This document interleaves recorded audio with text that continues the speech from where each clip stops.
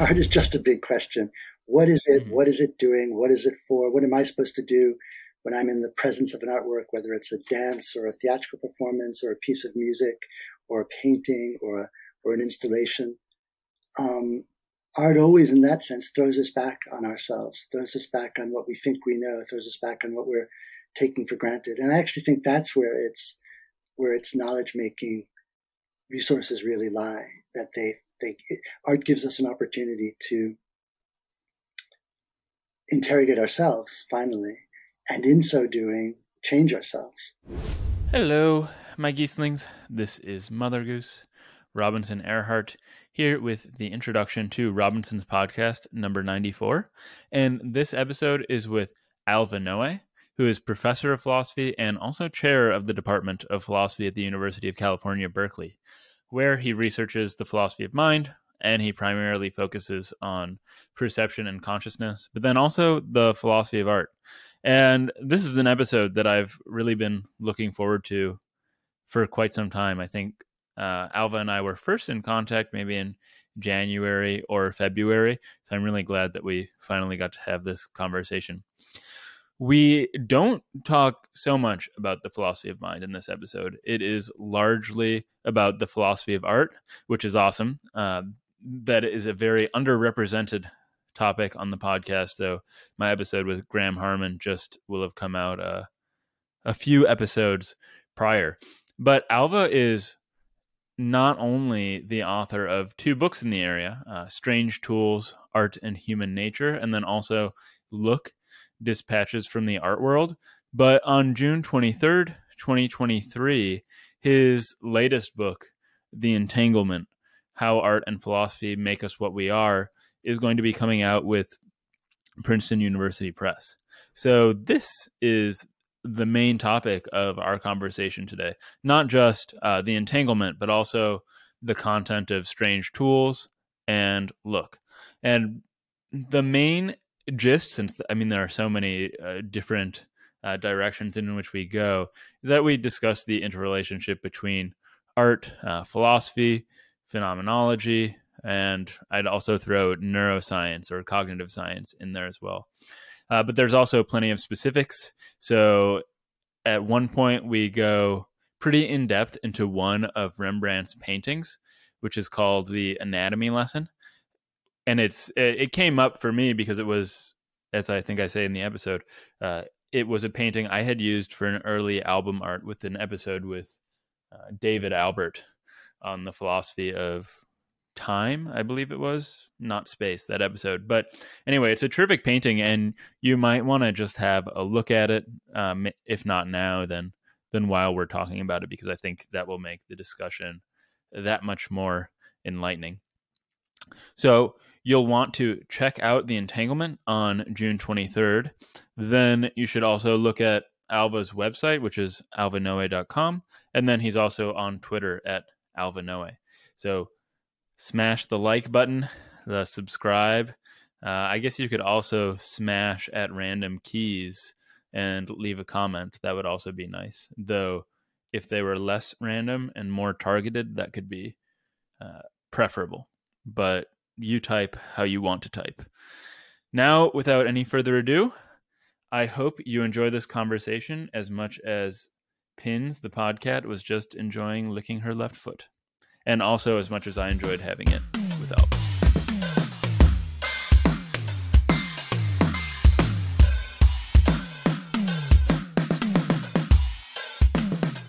You're best known, at least to me, as a philosopher of mind, and more particularly of consciousness and perception. So when and how was it that philosophy of art became such an important part of your work? Or was it there embedded in the philosophy of mind somehow all along? Yeah, that's a great question. It's a friendly question for me because it lets me sort of reflect on how I got to where I am in a sort of an open way. I think that I've always been very interested in the arts and puzzled by them, puzzled by the question of why they are valuable to us in the ways that they are. That's always been an interest of mine. But when I wrote my first book, which was called Action and Perception, I wasn't thinking about art at all, although there are some passing references. I was really thinking about perception and perceptual consciousness. And in that book, I developed the idea that the best way to think about perception and perceptual consciousness was by putting them back into the sort of landscape of the whole active, perceiving, embodied animal. So thinking of perceiving itself as something we use our eyes and our head and our body, as well as our expectations about the effects of what we do with our body, to make sense of experience as this kind of temporally extended activity rather than as something that happens inside of us. And I mentioned that, so that's a little bit of a chunk of words, but I mentioned that because that idea caught the attention of artists. So my book, Action and Perception, which was written, in an MIT neuroscience imprint, philosophy, cognitive science, and neuroscience imprint, ended up being read by a lot of people in the arts who reached out to me and were interested in what this kind of inactive way of thinking about perception had to do with the way they thought about what they were doing as artists. And this was especially true of dance artists. So I started getting invitations to meet with dancers, to meet with choreographers. And they wanted to meet with me because they were curious what I could teach them. But what quickly became clear to me anyway was that I had a lot to learn from them. And I became very interested in trying to understand what is this work that they're doing? How do they think about or measure its success? What kinds of knowledge and understanding is it producing? And that got me on the path of thinking about, what is art and why does it matter to us? And what does the ways that it matters to us tell us about ourselves? But there's one last comment I'd like to make about this. Some years ago, a philosopher asked me, so you've given up philosophy of mind, haven't you? Mm-hmm. And it really kind of took me by surprise, because all along I felt that this work I was doing, engaging with art and artistic practice and thinking about the nature of aesthetic experience, was a way of going deeper into the nature of perception and consciousness rather than sort of changing fields, if you like. So I still think of myself as a philosopher of mind. And certainly my training, my formation as a student and as an assistant professor was working in that subculture within philosophy rather than in the aesthetics subculture. Mm-hmm. It's funny that you mention that the artists reading your work on perception was what in some way drew your philosophical attention to the arts, because I spoke on Friday with a very prominent contemporary continental metaphysician, Graham Harman, whose work on what's called object-oriented ontology, so metaphysics, was read by architects and artists, and then he got a job. Now he teaches at Sci-Arc in Los Angeles, which is a cutting-edge architectural school where he does a lot of philosophy of art. So it's interesting that that's what brought you over a bit as well to writing about that.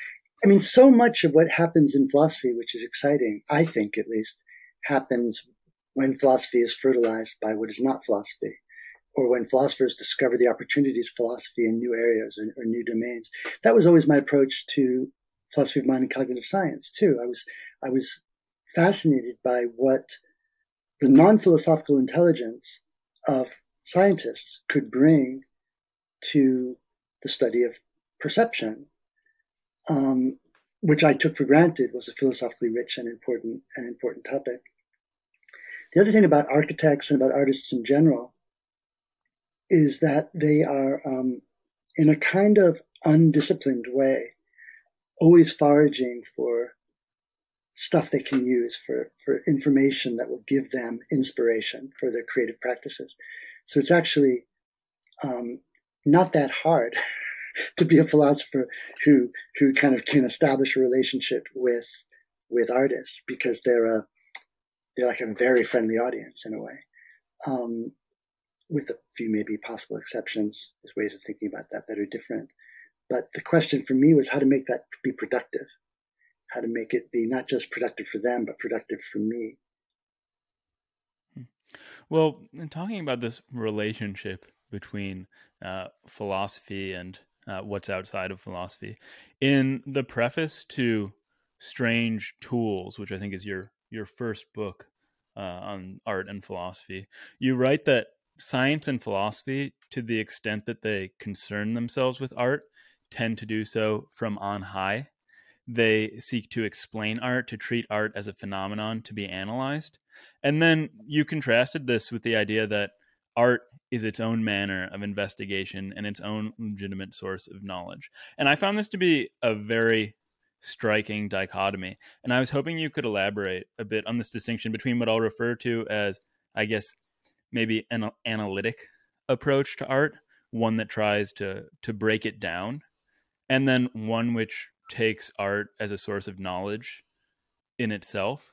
And what one thing, just to add to that I found quite interesting about this is, I guess I see you, at least in the philosophy of mind, as working pretty squarely in the analytic tradition, where things are sort of broken down, as opposed to working in the continental tradition, where things maybe come out of perception, which is taken as given.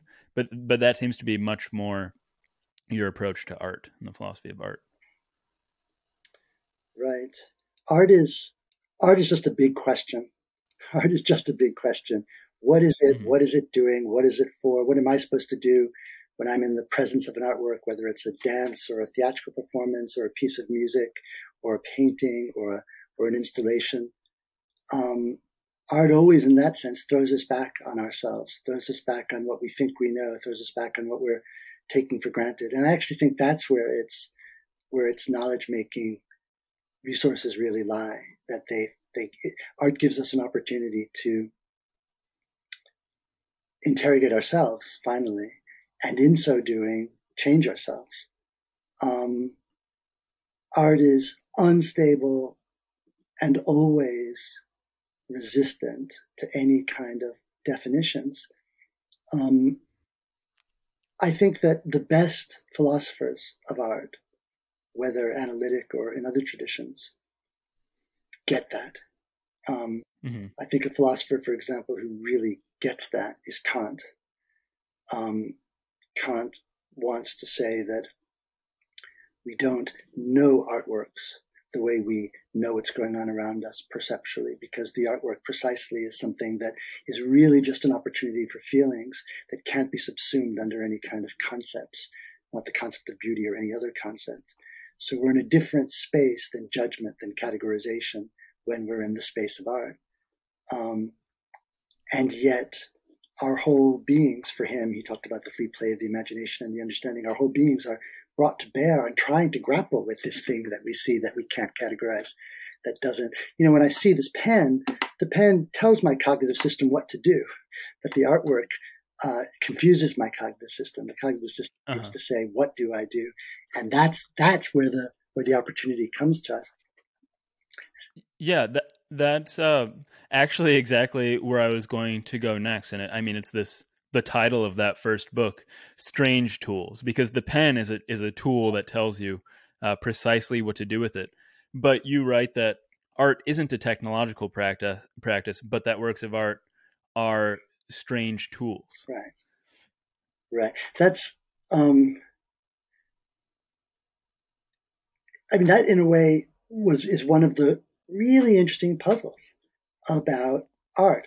All artistic practices are making practices. They involve drawing or staging or performing or, putting together. They involve manufacture. They involve tools. They involve, skill and craft and knowledge and purpose on the part of the maker. And yet artworks are only in very unusual circumstances things of which you can say they have a clear application or function. Artworks tend to be things that precisely defy function, defy purpose, defy teleology, which is another aspect of their not falling under concepts in any straightforward kind of way. So the thought so the question I asked myself is, why is art so involved with making if the ordinary standards or criteria of successful making don't apply? Because normally, if I buy a car, I want a car which meets certain standards. It's reliable, it's inexpensive to drive, it handles well. And I can really enumerate, it has to be big enough for my family. I can enumerate and be very explicit about what I'm looking for in a car and what would make the car a good instance of its kind. You can never do that with a work of art. I mean, you can in a kind of in a sort of conditional sense that if you're within a certain artwork context, you might say, oh, this artwork is trying to do this, and then you can think about how well or not it achieves that. But from the point of view of the visitor to a gallery, the artwork is an intrinsically uncaptioned object, which just says to you, what am I? See if you can make sense of me. And yet, it's working in this space of making. So I had this idea that artworks are not so much special things that we make, but they're things that we make in order to explore the way making is special for us. We are makers as human beings. Our entire environments are these elaborately constructed, manufactured systems which organize us and in effect, in part constitute us. For we ourselves, our animal lives, our personalities, our social lives are, from a certain point of view, really complex nested structures of habit, all of which depends on the way they're scaffolded by tools and technologies. So the idea I had is that let's think about artworks as using tool making, using that now as a phrase to really describe the whole way in which human life is organized by technology through vast stretches of historical and prehistorical time. Think of art as using tool making as a raw material. So we're not just making more tools when we're artists, but we're putting tool making as such on display. And we're unveiling ourselves as tool users to ourselves. Again, that's shorthand for unveiling to ourselves a whole myriad of ways in which we find ourselves habitually organized. So a work of art is a strange tool. It's a tool which lacks what a tool ordinarily requires to be what it is, namely an established function and a setting in which it has application. When I walk to the door, I don't need to think about how to open it. Not because I'm so smart, not because any of us are so smart. The door was designed with a handle to fit my hand by people like me for people like me. Tools are always like that. A tool presupposes a setting in which a tool can be self-evident or obvious or something on which we can rely. That's never the case with art. So art happens in a kind of space where technology is denied. I think that it would be helpful for me to talk about some particular examples. And I mean, your next book, Learning to Look, is filled with a plethora of them. And this is just anecdotal, but for the first 60 or 70 or so episodes that I did of this podcast, I made album art for every episode in which I just photoshopped my face and the face of my guest into a famous painting.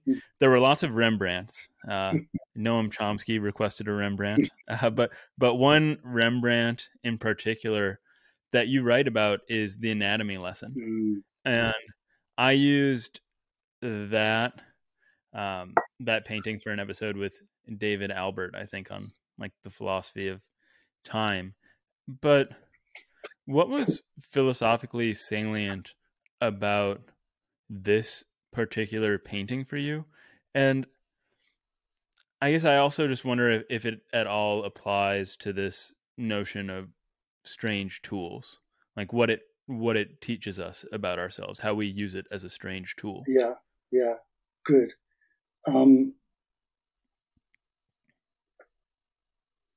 Let me just preface my reply to you by saying that these ideas, like this analysis of art in terms of strange tools, it can operate at different levels. Okay. And one of the things I'm thinking about often is sort of art in relation to the person who's confronted by art. You're wandering through a gallery and all of a sudden you see this thing. What do you make of it? How do you even start to make anything of it? And so there's a kind of, I want to say that there's almost a kind of an existential opportunity there for you to do something. The work of art itself doesn't do anything. You have to figure out how to turn it on. You can't find the on button. You don't even know where to start. Where do I put my money in to like make it start doing something for me? I have to figure that out myself. But that said, a lot of art in a way is operating not just kind of along one dimension, art, viewer. It's also in dialogue with other art. And it's referring, so a painting, for example, by Rembrandt is making a move in a space of painters against the context of lots of other painting and the whole history of painting and his sense of, what the art world, such as he knows it, requires of him. So there's just lots of different ways in which the art can be doing its work and lots of places it can find its work. So the thing that blew me away about that particular painting is it seemed to be a kind of direct intervention into epistemology. The first thing is it's a display. For those of you who don't know it, it's an actual anatomy lesson of an actual Dutch physician. And it's a portrait of the doctor lecturing over a cadaver to his students. And he's holding, actually I don't have the image in front of me, but he's holding with one hand, or he's gesturing to the hand of the cadaver with one hand, indicating the way in which the tendons and musculature are displayed and showing with his own hand how it works. So it's a kind of it's an exploration of the anatomy and physiology of the arm. What's very interesting is that what captured my attention was, where are the students looking? Are they actually looking at what he's gesturing at? And some of them are, but a number of them are looking past his hand, past the cadaver. And if you follow the gaze to see what they're looking at is a book which is opened up. They're using a drawing, or they're using text. They're using what was like the, PowerPoint of the day to illuminate whatever the ideas are that he's describing. So it's almost as if the artist is inviting us to look at the way in which our own experience of complex reality is transmitted or opened up or made available to us through using graphical means, which is, of course, what the picture itself is doing. It's giving us this elaborate graphical construction and letting us deal with its opacities as best as we can by trying to find ways to see into it. There's a very interesting question about which there's disagreement, I believe, in the art historical record about whether Rembrandt's own rendering of the anatomy is accurate. And I actually honestly don't remember how history sides on that, or how there's a number of physicians that have written pieces about it. But what's interesting to me is that it isn't self-evident that even somebody with as well-trained an eye as Rembrandt could know by seeing what he is seeing. Seeing requires more than just sensory stimulation. It requires a kind of understanding that you bring to the task at hand. Anyway, so without trying to be dogmatic and suggest that this painting is actually making one specific sort of argument over another, I think it's exploring these ideas and doing other things as well. There's references to the patrons, and some of the students are looking at the audience, in some ways honoring the audience. There's probably lots of other stories you could tell about the picture, but that was the one that captured my attention. Yeah, and as I'm looking at it right now, everybody's gaze is really going in a different direction. And it just makes me think that there was clearly some purpose behind this, because Rembrandt didn't, I mean, things don't really happen by accident when you're a master painter like That's this. right. It's stage. That's a really interesting point too. Every work of art, whether it's a painting or whether it's a theatrical production, is the result of indefinitely many decisions that are being made, either consciously or unconsciously. Mm-hmm. And one of the things that we're confronted with when we're confronted with an artwork is, what should I pay attention to? What in this work is worth noticing? And something that fascinates me, and this fascinates me as a philosopher of perception as well as a philosopher of art, is how difficult it is to pay attention, how difficult it is to know what to pay attention to. Absolutely. And so one way you can think about an artwork, and this is an idea actually that's been explored by others, is the artwork is almost a kind of tutorial in how to see it.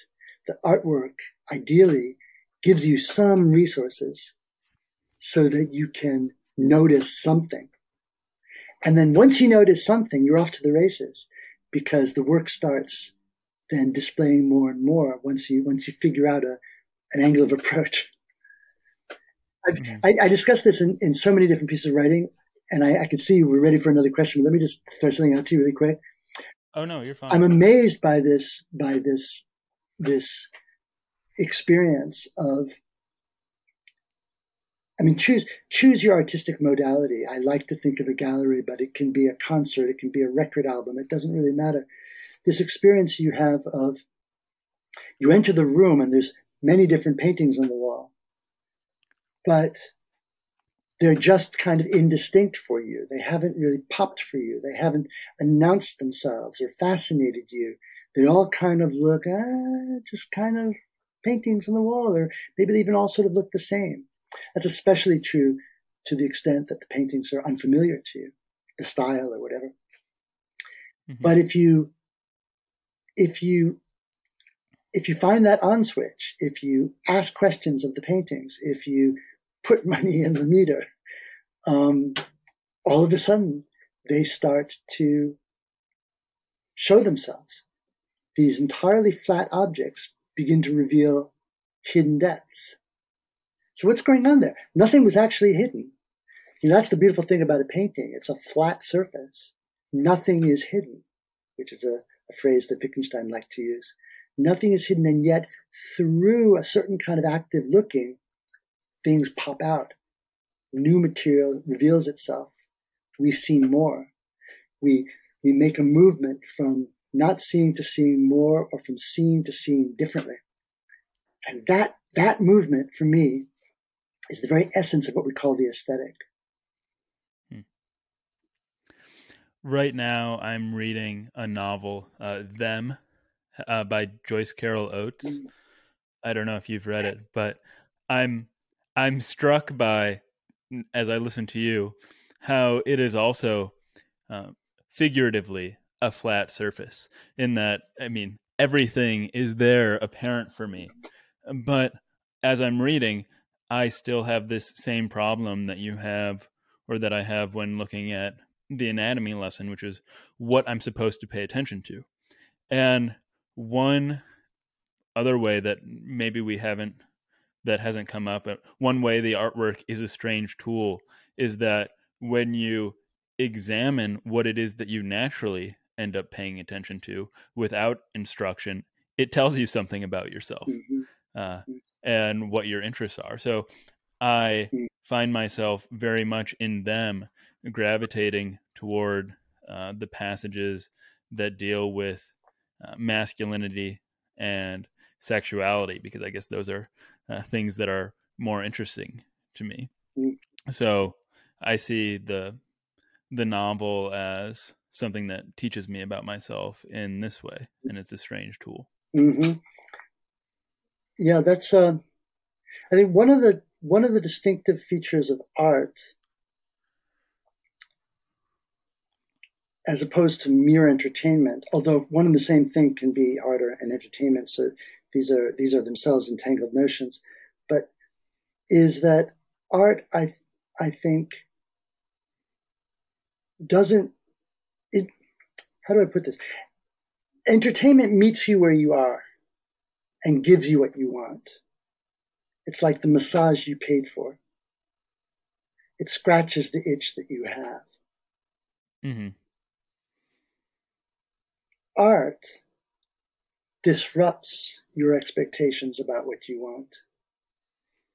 It frustrates you, not necessarily explicitly, like you can listen to a piece of music and not feel frustrated. But if the music is working, it's because it's making choices that are revealing.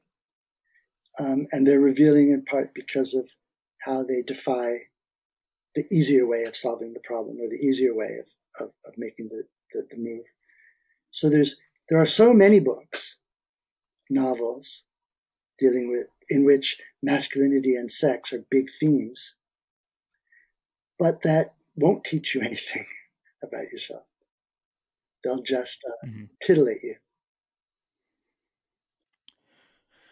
Do you think about art's role as a strange tool mainly from the perspective of the viewer, or do you also write and think about it from the perspective of the creator?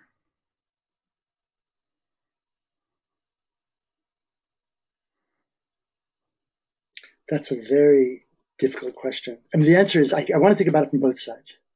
I think there's a dialogue there. I think a philosopher who thinks really deeply and helpfully about this is Dewey, who appreciates that there's a sense in which, we talked about decisions before. There's a sense in which the viewer of a work of art has to kind of reverse engineer the decisions that went into its making.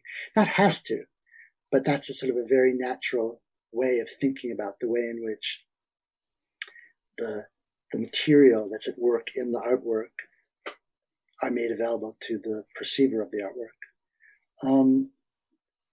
The problem about this which point of view question is, at least the problem for me, is that I don't want to make any assumptions about what the artist is actually as a matter of psychology or psychological history thinking about.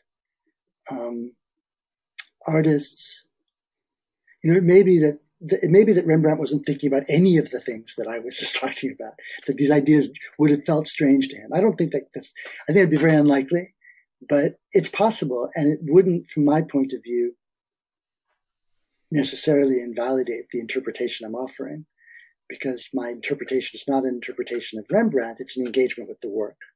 And the work either lives on its own or it doesn't live at all. And yet, what an artist is, and then on top of that, artists are always going to have problems that they're trying to solve or things that they're working on. They'll have their own story about what they're doing.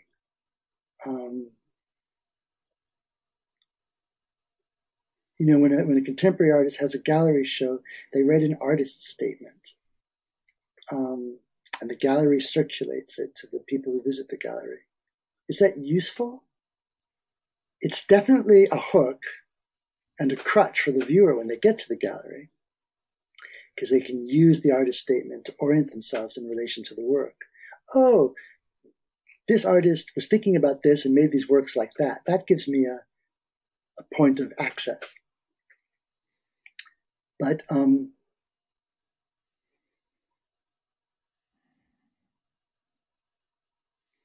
I guess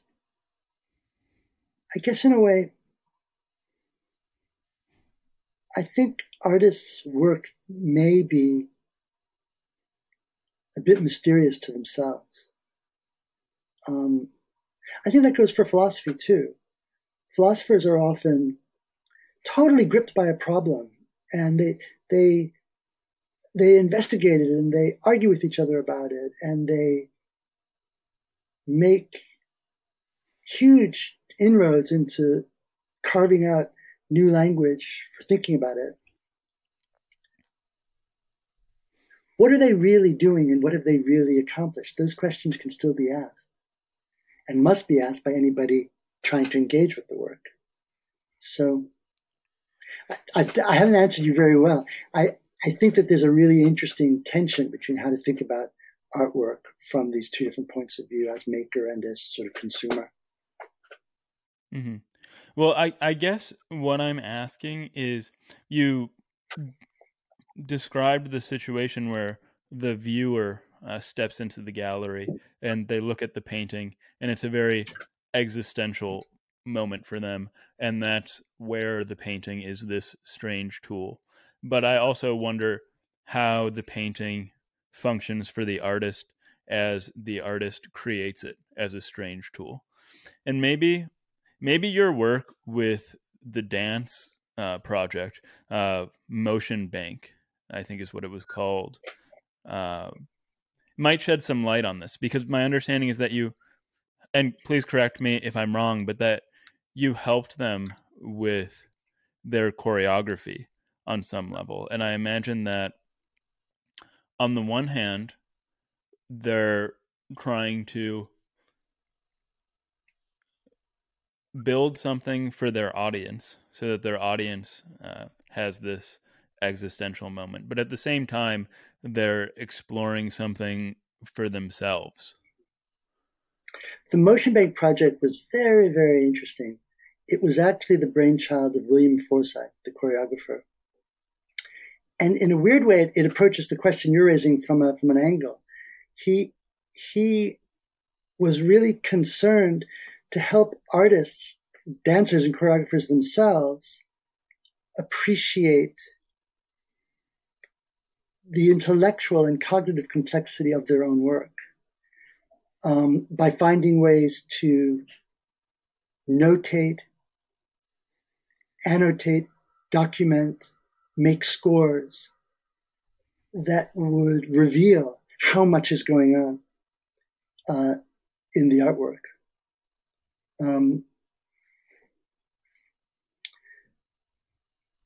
As a participant,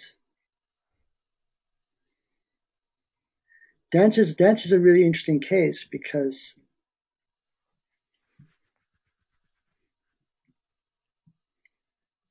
dancers aren't just people who move. They're people who solve problems with each other using their bodies and space on the stage. They are constantly performing tasks.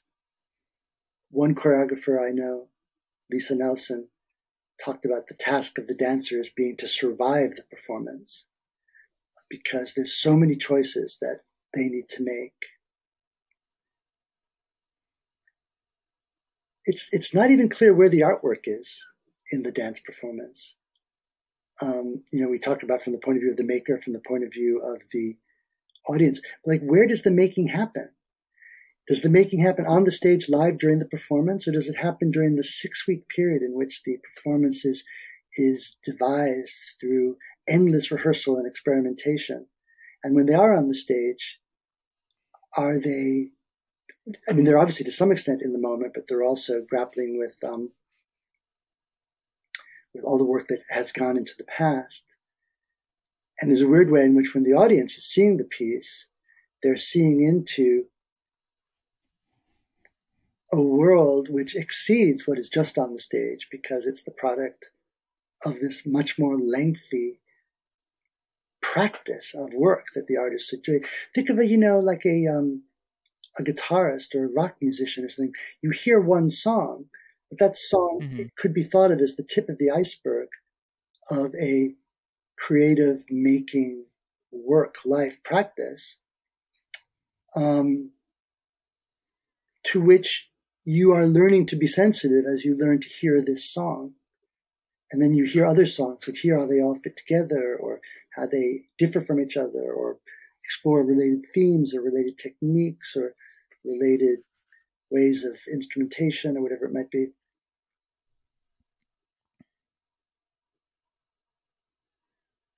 Let me take a step back though from your question, because I feel like I've been struggling in my own mind to feel like what it is I really want to say.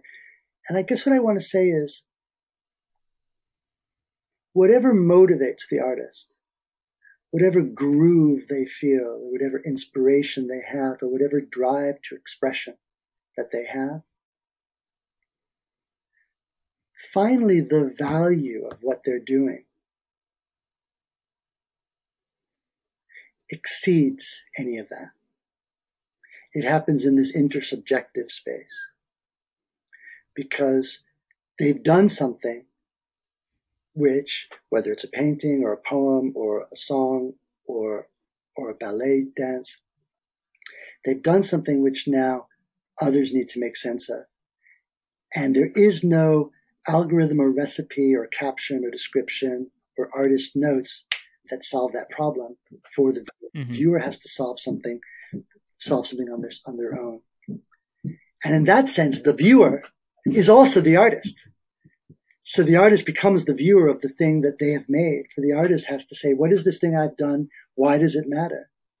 And it's just not enough of an answer to say, well, I was feeling X or Y when I was making it. That might be interesting and true, but that never gives the answer to this question. What are the sources of its value? These two questions that you asked, what is this thing and why does it matter? It brings me back to the beginning again, I think, of Strange Tools, where you write that art is at its core a philosophical practice. Do you see it in this way because art inspires, these very deep, to use your word again, existential questions? So it makes you ask, what is this thing? Why does it matter? What does it say about me? This constellation of questions. Right.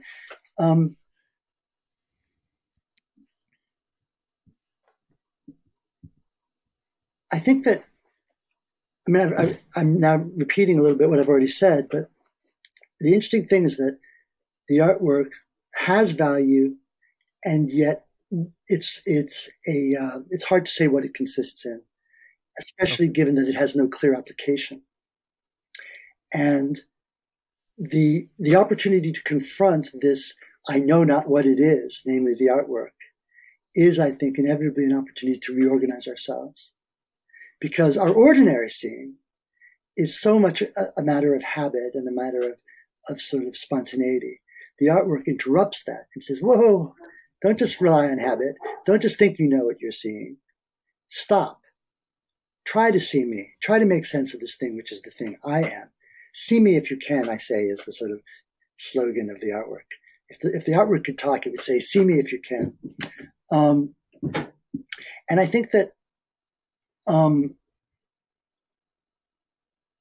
actually philosophy is in very much the same business. It works in a totally different neighborhood of our lives with words and argument and ideas. But philosophy is always making us stop. Stop just talking. Stop just thinking we know, and start reflecting on everything we're taking for granted. And in doing that, make our habitual ways of being strange again to ourselves. And in the face of that, in the face of the kinds of puzzling landscapes we build in philosophy, I think we need to reorganize ourselves, just as we do in the face of an artwork, so that philosophy becomes an occasion for a kind of freeing ourselves from the ways we have been carrying on and doing things differently. When you read a philosophical text, except in unusual circumstances, you don't read it for the information. You don't read it for the result. There are some exceptions to that, perhaps, but generally you don't read it for the bottom line, for what is proved or what is demonstrated. The journey matters. Why does it matter? Well, because we're interested in the journey. But what is the journey? The journey is like a playground or a space for us to think and work ourselves. So for me, a philosophical book or piece of writing or article is more like a musical score than it is like a scientific treatise. It's an opportunity for us to play along, and it wants us to play along. And sometimes we will and sometimes we won't. Sometimes it's really cool to play this, but it's not cool to play that, or over historical time, things come in and out of fashion. Who wants to play this anymore? But it's not just a simple matter of, oh, this was established, and then this was established, and then this was established. I need to know all that. No. If I'm a jazz musician, I need to get into what's happening now. And in order to get into what's happening now, I need to be in touch with this historical setting, but not because that's the right way and that's the wrong way. Mm-hmm. Please. Oh, I find that answer very striking and very satisfying. The idea that both philosophy and art make us stop and reevaluate, and they make life strange again. Right. I think that's very nice. But in making life strange again, free us from what it means when life isn't strange. Because when life isn't strange, it's because you're on automatic pilot. Yeah. And when life is strange, it's like being freed from the metronome and allowed to really be in the present, which is, of course, something that's really hard for people to do. Mm-hmm. Now, I know I think a lot of philosophers won't be sympathetic to what I'm saying. They think, oh, we do make progress and we are making discoveries and we are increasing our knowledge. And there's ways in which that's true. But I think the fundamental thing we're doing is generating opportunities for growth and change in ourselves and thus in our whole culture. So this way of thinking about art and philosophy is they're both, I call them reorganizational practices. And they're both really generators of cultural change. This strikes me as an apt time to bring up the last chapter in Learning to Look. And I suppose it was inevitable that art and neuroscience would connect at some point in this conversation. But I didn't know that neuroscientists really studied the connection between the brain and art, though I probably should have. And I'm wondering what the story is here and why you write that neuroscience cannot bring art into focus. Well, the context in which I said that is, this goes back to the very beginning of our conversation. Art defies categories. You can't put it under glass. It won't sit there. It won't stay put. I don't think we ourselves will stay put either. So one of the things that goes on is that scientists interested in art have sort of thought they can apply what we know about how the brain works, how the visual system works, about human psychology, and apply it to this thing called art to understand how art works. And we can think about the question of how art works in different ways.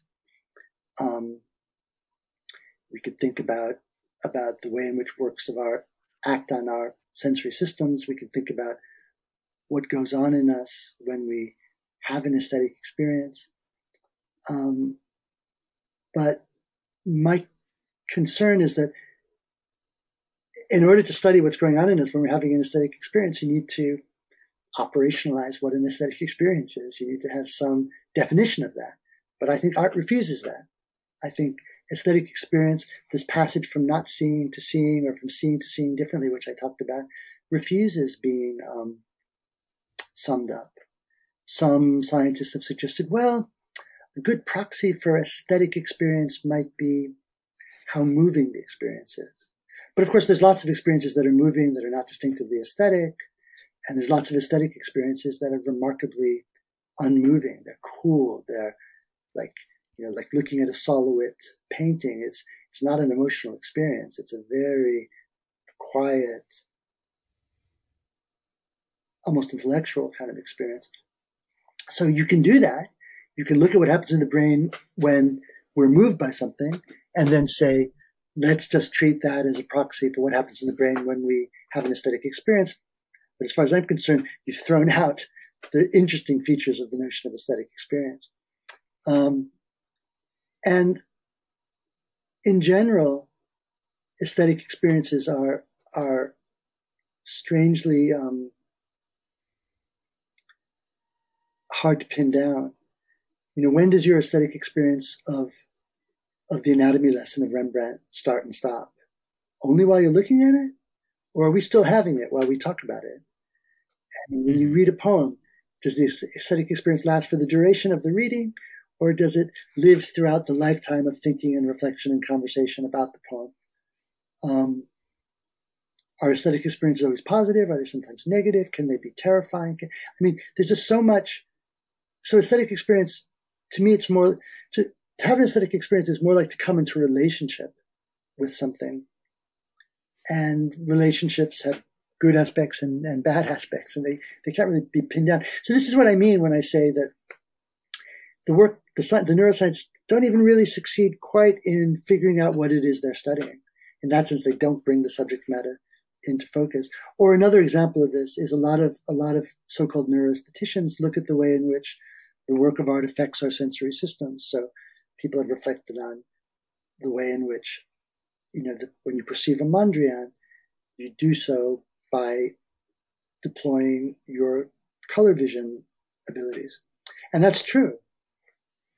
Of course, it's true of everything, that when you see it, you deploy your color vision. What's distinctive about the encounter with the stimulus, which happens to also be an artwork, that always falls through the mix. The bigger picture here, I think, is a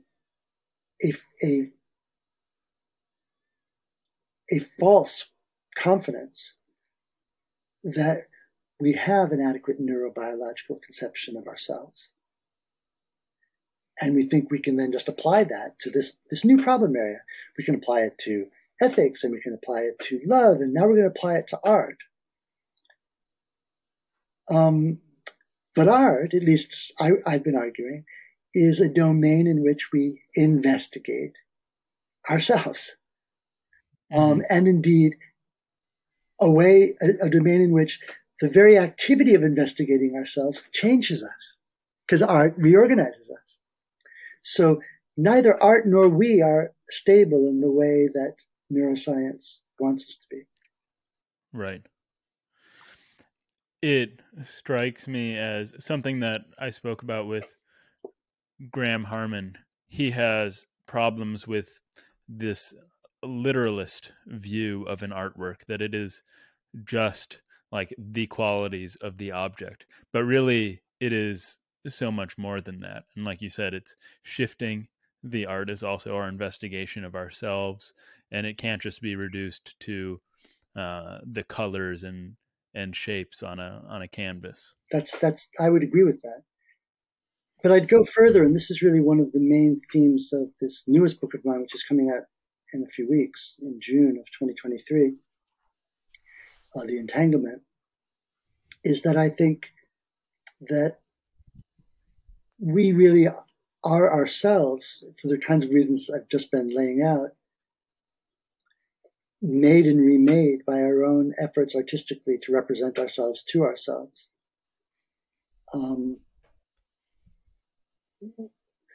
As we engage in artwork, we reorganize ourselves.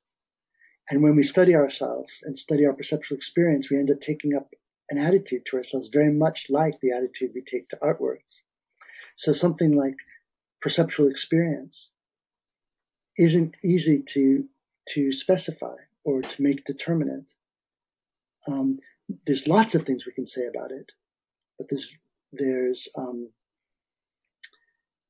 the kinds of formulas that we tend to use when we're doing philosophy of perception or cognitive science, red circle against a white background, woefully underdescribe what we see.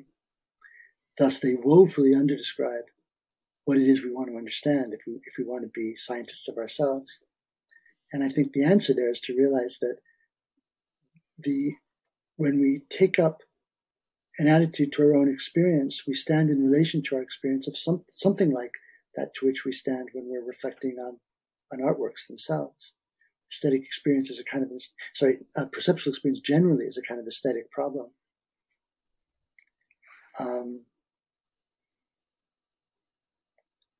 And then the question is, does this mean that there can't really be a science of ourselves?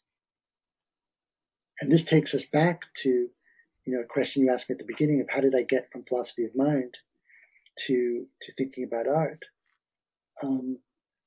It's hard not to be impressed as a student of cognitive psychology or neuroscience by the finely unsatisfactory state of our knowledge. It's tempting to say that, there's nothing in the domain of cognitive psychology that stands to that knowledge in that domain, like, Watson and Crick's discovery of the structure of DNA. You just have lots and lots and lots of facts, lots and lots and lots of information, and it doesn't add up to anything, I think, like a deep knowledge of what the mind is or how it works. People have said, and they've been saying for hundreds of years now, that this is just because psychology is young. It's a new science. But one of the ideas I'm exploring in this new book is that actually, as aesthetic beings whose very nature is being made and remade by our investigations of ourselves, we're the one thing that can't be quite pinned down and studied. And this has the consequence for me that not that there can't be a science of human beings, but that it's got to, from the very start, take seriously the place of the aesthetic in thinking about what it is to be a human being. And I think that's something which hasn't really happened yet. I don't think anybody's really willing to do that yet. Turning to the Entanglement, which you said is coming out in June. The first thing that jumped out at me is that I really love the name, not just because it seems quite apt for anything about philosophy, but because it's so much less dry than most philosophy books. But is the idea behind the title related to what we were just talking about before RoboCop and how sort of art is intertwined with our life and it keeps remaking us making us all over again? Yeah, I think obviously I think a lot of readers when they see entanglement will think, oh, do I mean sort of quantum entanglement or the sorts of phenomena that are discussed in modern physics? And I'm clear in the book that that's not what it's about. Really, the target is a curious kind of way in which we are made up by the ways in which our own artistic and philosophical representations of ourselves loop down and change us, so that we become these sort of locuses of entanglement. In the book, I look at different examples of it. So sort of a kind of a fairly uncontroversial kind of example of it that I really like in the book is where I talk about dancing. And interesting, because dancing is interesting because so many people love to dance, and dancing is this thing, non-trained dancers can do, and it's fun, and it's this cultural currency that we share together of dancing together. But if you watch a person dance, almost without exception, what's striking is that the way they dance when they're spontaneously just having fun is informed by and shaped by ideas they have about what dancing looks like, about what dancing is. Ideas that usually can be fairly obviously traced back to the work of dance makers who were not just dancing, but were choreographers. So the way we dance is spontaneously entangled with choreography. Where does dance stop and choreography begin, well, in fact, they're entangled. So when kids are dancing, they're doing something that resonates choreographically. And when choreographers make choreographic works, their fundamental raw materials is people dancing. They're making art out of dancing. So now, if you wanted to think of dancing as sort of natural and choreography as art, well, here, art and life are entangled. Mm-hmm. And that's an example that I look at. It sort of runs through the book. Another example I explore is writing and speech. Yeah. Another example I explore is pictoriality and vision.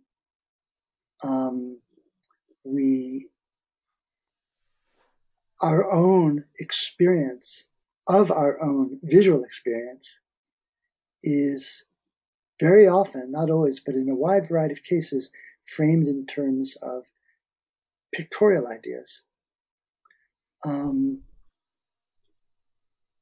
But pictures are thought of as a kind of resource for framing and thinking about what we see. At least that's one way of thinking about pictures. So here, this visual apparatus, the picture, ends up altering vision itself. And vision and pictoriality become, through historical time, entangled. So the thought is that we ourselves, wherever you look, are entangled, and in different dimensions and in different ways, but with the upshot that it's difficult or impossible to say, oh, here, this is the natural bit of us that, mere evolution and mere biology can explain, and this is the cultural bit of us. Mm-hmm. Yeah, as you're speaking, I'm just thinking about all the ways in which my own life is entangled with art and how it affects me. I mean, reading Joyce Carol Oates this morning, or listening to The Counting Crows a little later, and then how that turns into art that I may create myself. Right. Now, no, please. Oh, you please. Well, one of the ideas that was already quite articulated in Strange Tools is the idea that, the way Heidegger put it is, we're a problem to ourselves. The way Wittgenstein put it is, we're lost. We don't know our way around. And we philosophize and make art as a response to that. The artworks we make, the philosophical theories we generate, we make in a way to orient ourselves.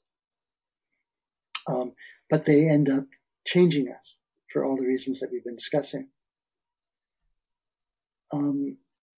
So that we live, and in a way have always lived, in an art world and in a philosophy world, which makes us products of art, products of philosophy, not natural things we just stumble upon, but projects that require interpretation rather than,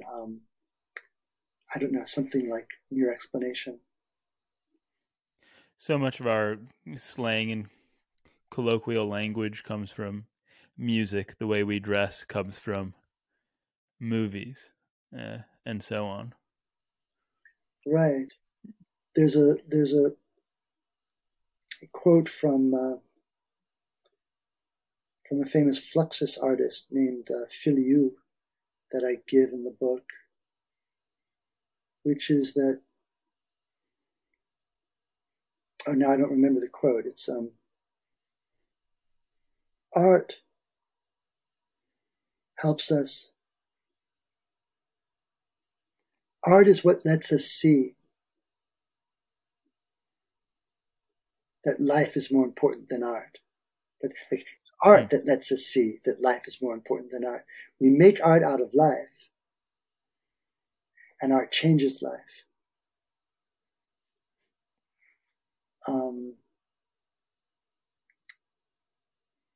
And that goes for, I think, for art in a very broad sense of the term. Another quote that really stuck out at me, and it was in the first chapter of your book, which I found very provocative, but in a good way, is when you quote R.G. Collingwood saying that art is the primary and fundamental activity of the human mind. And I'm wondering where this comes from. So when I spoke with Graham Harmon, we spoke about how performance art might have been the first art of all, as it might have sort of co-evolved with our theory of mind and our understanding of pretense. And when you write that art is so primitive, in agreeing with R.G. Collingwood, is this sort of what you had in mind? Something with regard to imitation and representation? Actually, no.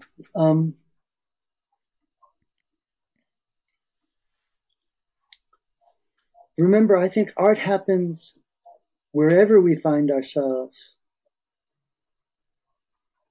trapped by our habitual ways of being. In that sense, art is a kind of ironic thing. It's art always presupposes. It's always doing something against the background of what is not art, namely life.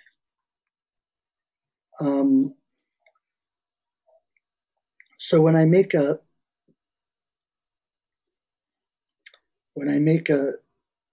comment or tell a joke and use language in surprising or unexpected ways, well, it's only surprising or unexpected against the background of familiar habitual ways of using language.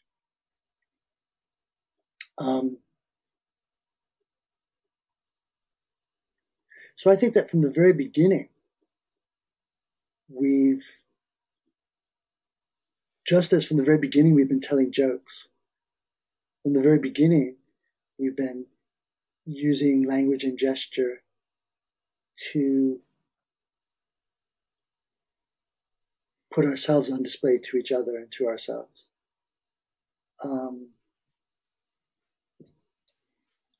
It may be performance. It might be a joke. It may be a drawing. But again, just because it's a drawing doesn't make it art in this sense. Like I might make a diagram on the ground where the meaning of the diagram is embedded in some transaction between us. Like I want to show you where something is, so I draw a little map.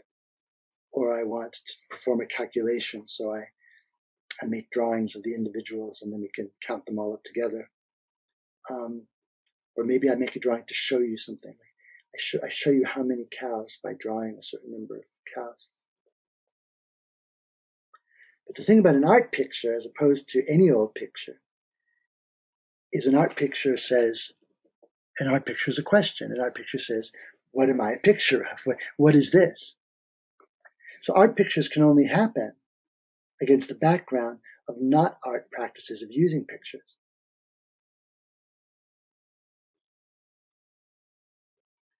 So wherever we find ourselves, I think we find art.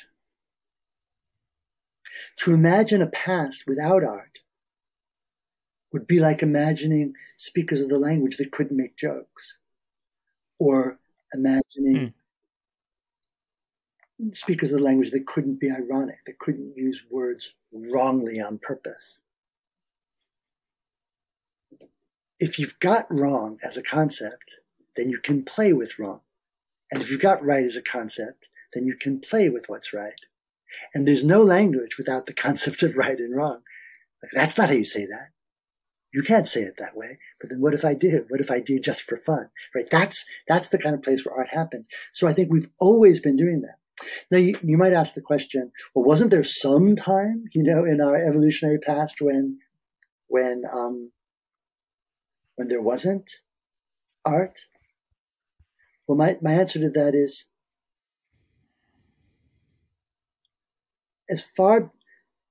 wherever we find us, wherever we find anything that is sort of psychologically recognizable as us, there must also be art.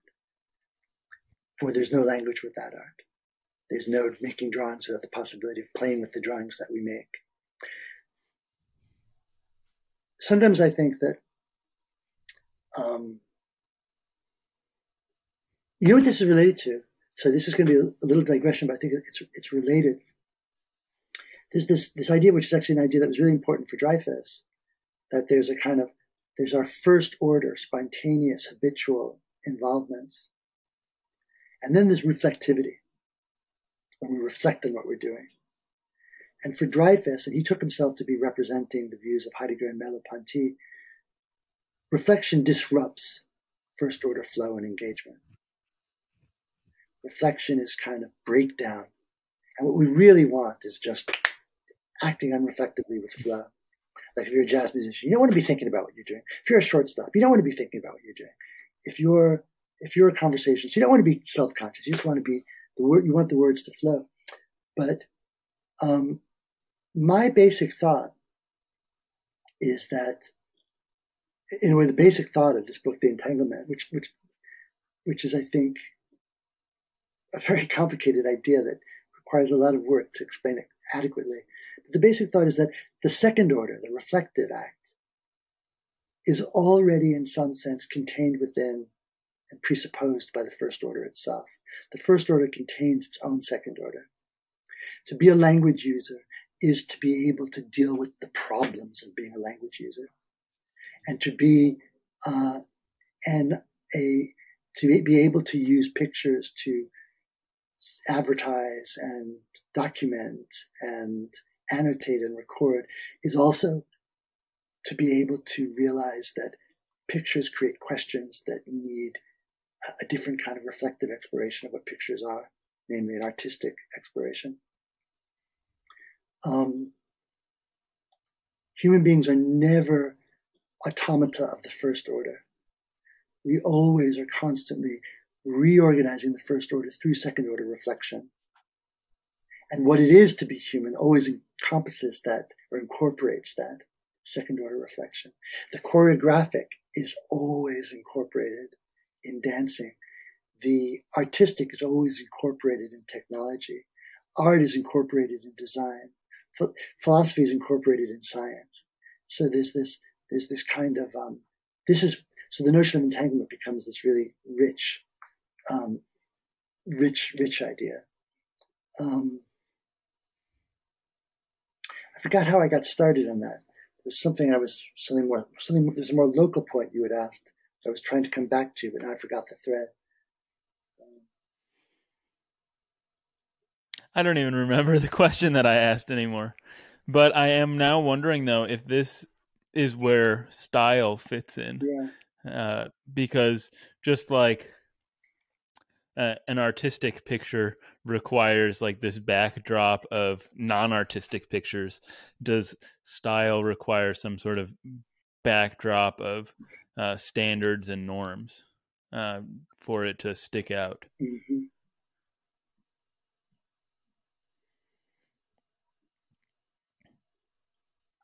Yeah, that's a really interesting question that I think I don't actually have a good ready answer for exactly how style is coordinated with this point. One of the interesting things about style, which plays a huge role in the book, is that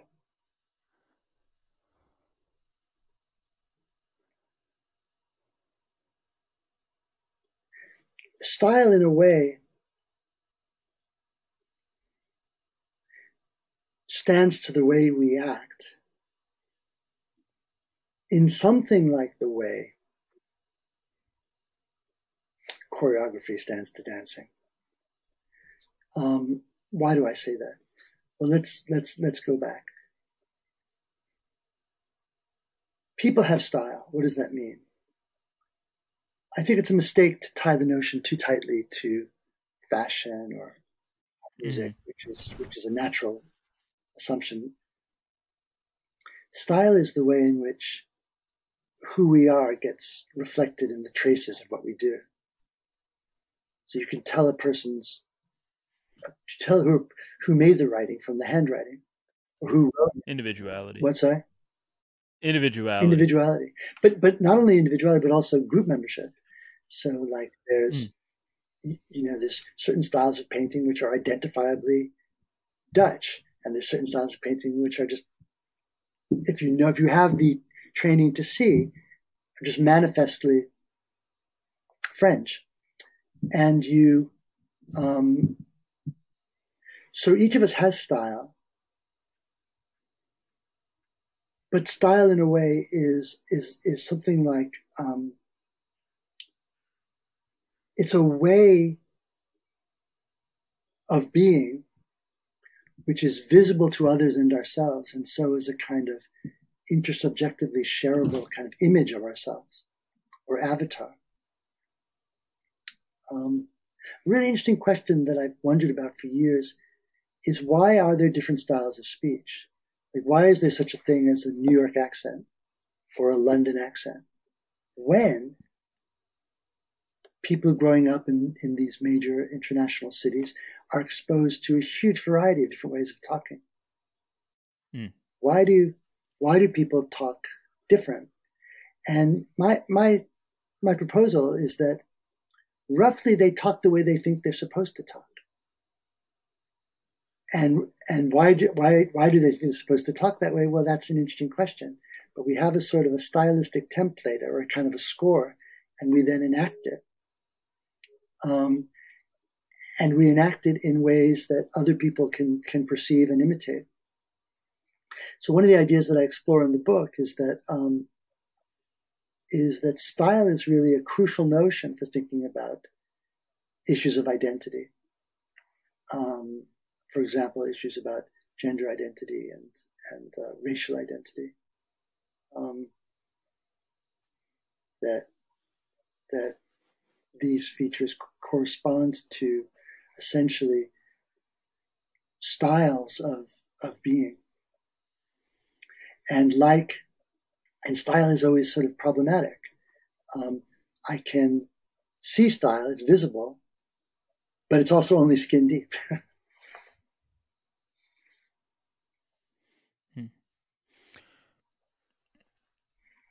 Earlier, you mentioned Merleau-Ponty, I think with regard to Dreyfus's views, and maybe with regard to reflection as well. Yeah. But you mention him in the book, and you also mention Husserl, so a number of phenomenologists.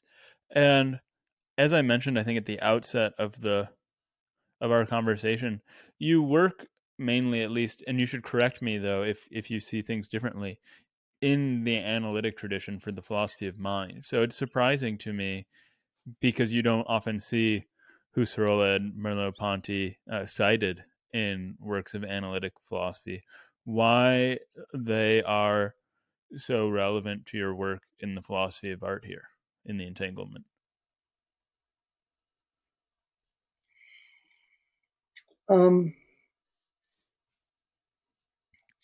There's so many different ways to answer that.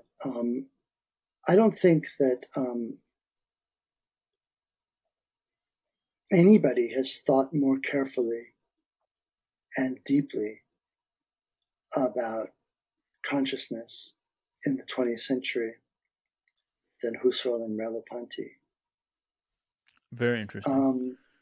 And if analytic philosophers haven't read them, well, shame on them. That's just not. There are different traditions.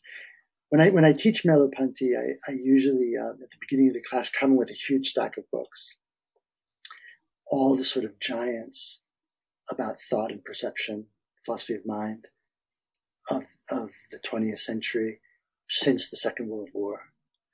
I've got Davidson and Evans and Anscombe and Wittgenstein and Merleau-Ponty and not Merleau-Ponty, Ryle and Dennett and Chomsky, and you name it, I've got them all there. And the striking thing about all of these books is that they don't refer to Merleau-Ponty, even the ones written after his work was translated into English. And that's a really striking omission. I mean, in the English philosophical tradition, I can only think of two writers really, who very early on corrected that. One was Charles Taylor, and the other was Hubert Dreyfus. They both referred to Merleau-Ponty. Taylor because he was educated in Canada with a very strong francophone tradition, and Dreyfus because he was primarily one of the few analytic philosophers to be a phenomenologist. I think that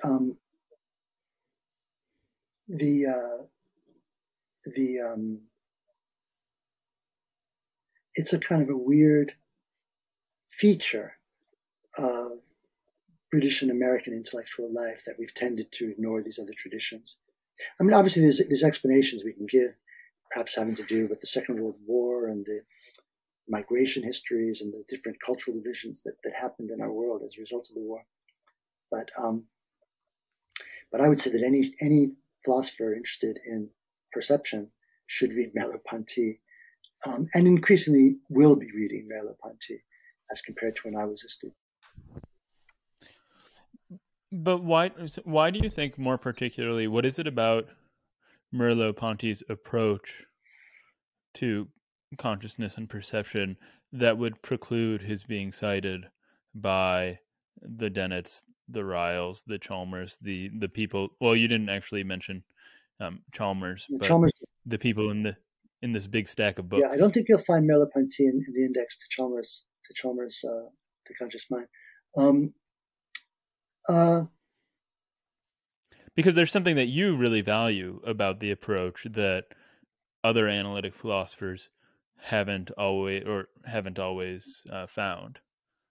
Yeah, I don't know whether the answer to this question is deep or superficial, like whether it's just a sort of a sociological fact that we read who our teachers told us to read, and it was our teachers who sort of taught us what the problems were that we have. From the beginning of my work as a young philosopher of mind, focusing on perception, I was engaged with the ways in which it seemed to me we were under-describing the phenomena that interest us, that we didn't have the vocabulary to do it justice, that we were working with cartoon examples and very simple-minded ways of sampling our experiential lives and talking about them. This is something that Merleau-Ponty actually thematizes. He explores the ways in which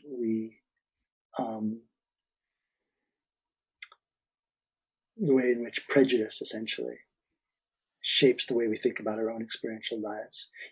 We know that there's two glasses and a book on the table in front of me, and I see the two glasses and the book, so we assume that that my experiences are kind of a representation of two glasses and a book, and we stop there. But there's so much more to be said about what I'm seeing and the aspects of my perception, its affective or conceptual or emotional side, that are not touched on by two glasses and a book.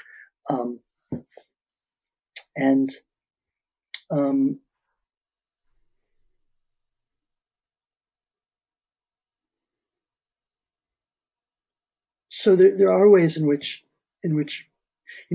for example, a quote from Merleau-Ponty that in a way could serve as my motto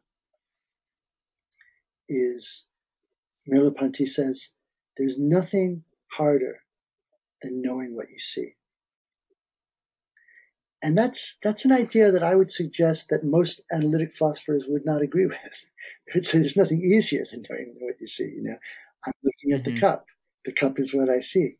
End of story.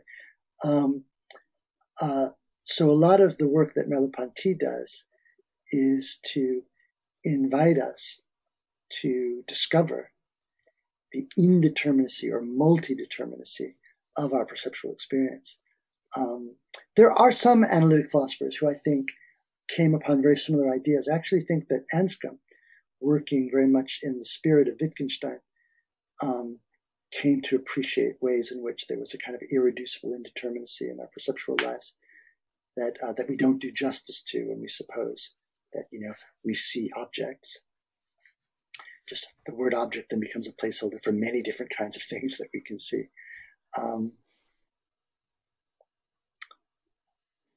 And yet, finally, it may just be that these are very difficult writers, Um, and they haven't belonged to our curriculum, so we don't read them.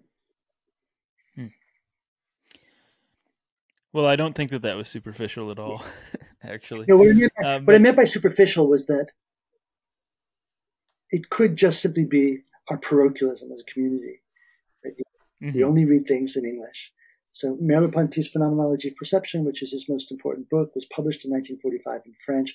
It wasn't translated into English until 1961 or 64, something like that. It wasn't translated particularly well. Students in Oxford and Cambridge, England, and Cambridge, Massachusetts didn't really feel they needed to pay attention to what was going on in Europe. They were satisfied with their own approaches, growing out of the reception of the whole positivist tradition and how that shaped the way we thought about language and perception in Britain and the United States. So that stuff was just neglected. But we're way too late in human history to neglect it anymore. So that's my view. So I encourage all of my students to familiarize themselves with that work. Where did Husserl, though, enter into the entanglement?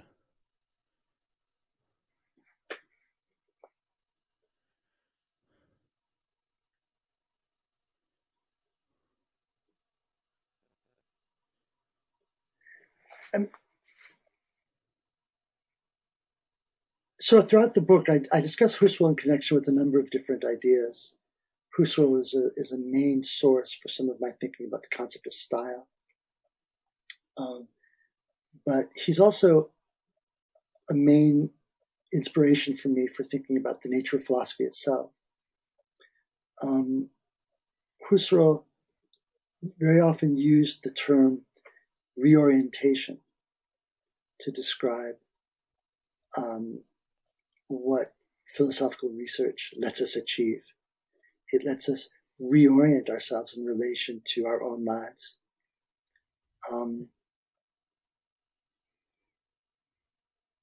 And we do work in philosophy to achieve those kinds of reorientations.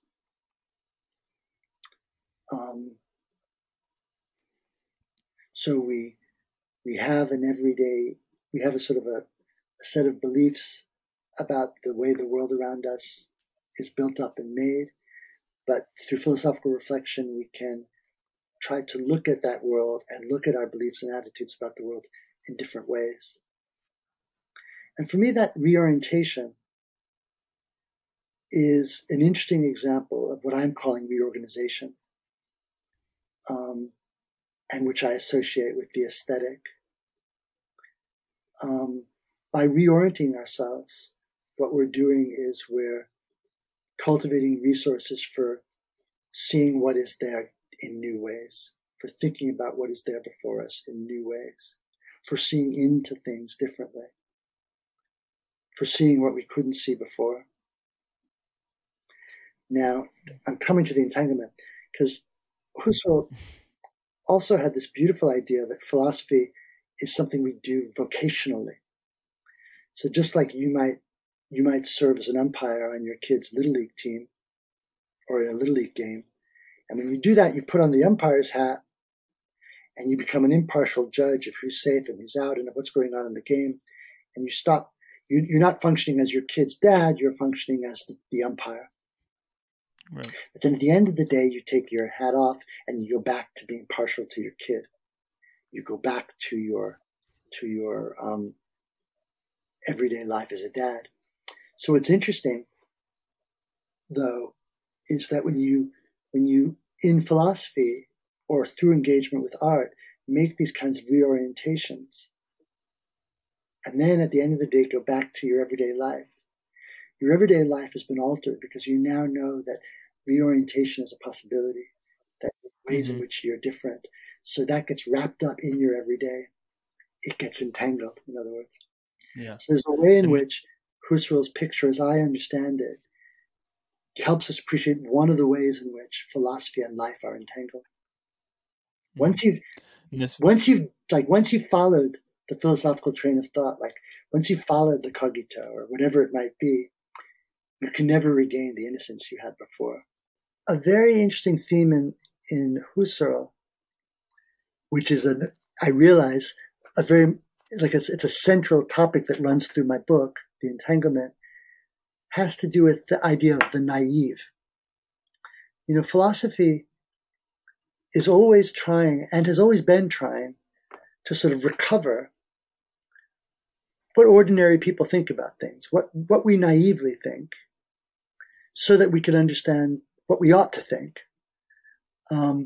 Whether it's Socrates interrogating his interlocutors about what they take courage or piety to be, or whether it's ordinary language philosophers urging us to reflect on how we use words so that we can try to have a philosophically unbiased picture of what our conceptual schemes are.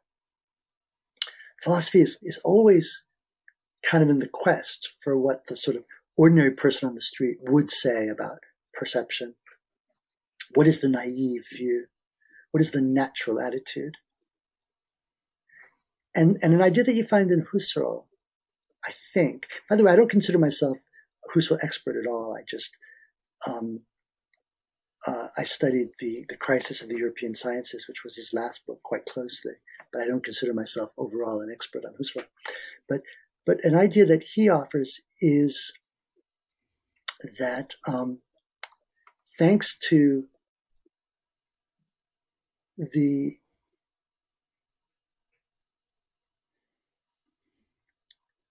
is roughly the idea that we're not as naive as we think we are, because after all, we have a cultural history in which ideas get sedimented, that's a term he uses, in our lives, whether it's writing practices or mathematical practices or scientific practices, so that our ordinary life is in part shaped and organized by these fruits of science or culture.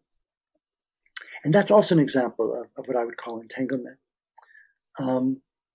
And yeah.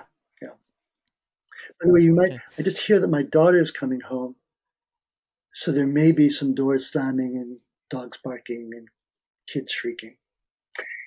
No problem. I think this is probably a great place to stop, though. Anyway, when is The Entanglement coming out in June? I should know. I'll email you that. I don't know the exact. Okay, sounds good. Then I'll mention it in the introduction. Yeah, fantastic. That'd be great if you could do. It's coming out. Actually, Strange Tools has just been published in Italian, so I'm going off to Italy next week to give lectures about Strange Tools. And now the Entanglement is coming out. Let me say thank you so much for joining me. This has been really fun. Yeah, it's been my pleasure, and congratulations to you for this project. Yeah. Hold on, Geeslings. Before you go, please like, subscribe, follow if you haven't already. Smash all those buttons. And also, if you haven't followed me on Twitter at Robinson Earhart, or if you're not joining me every morning as I eat my pint of ice cream on Twitch at Robinson Earhart on Robinson Eats, please do so.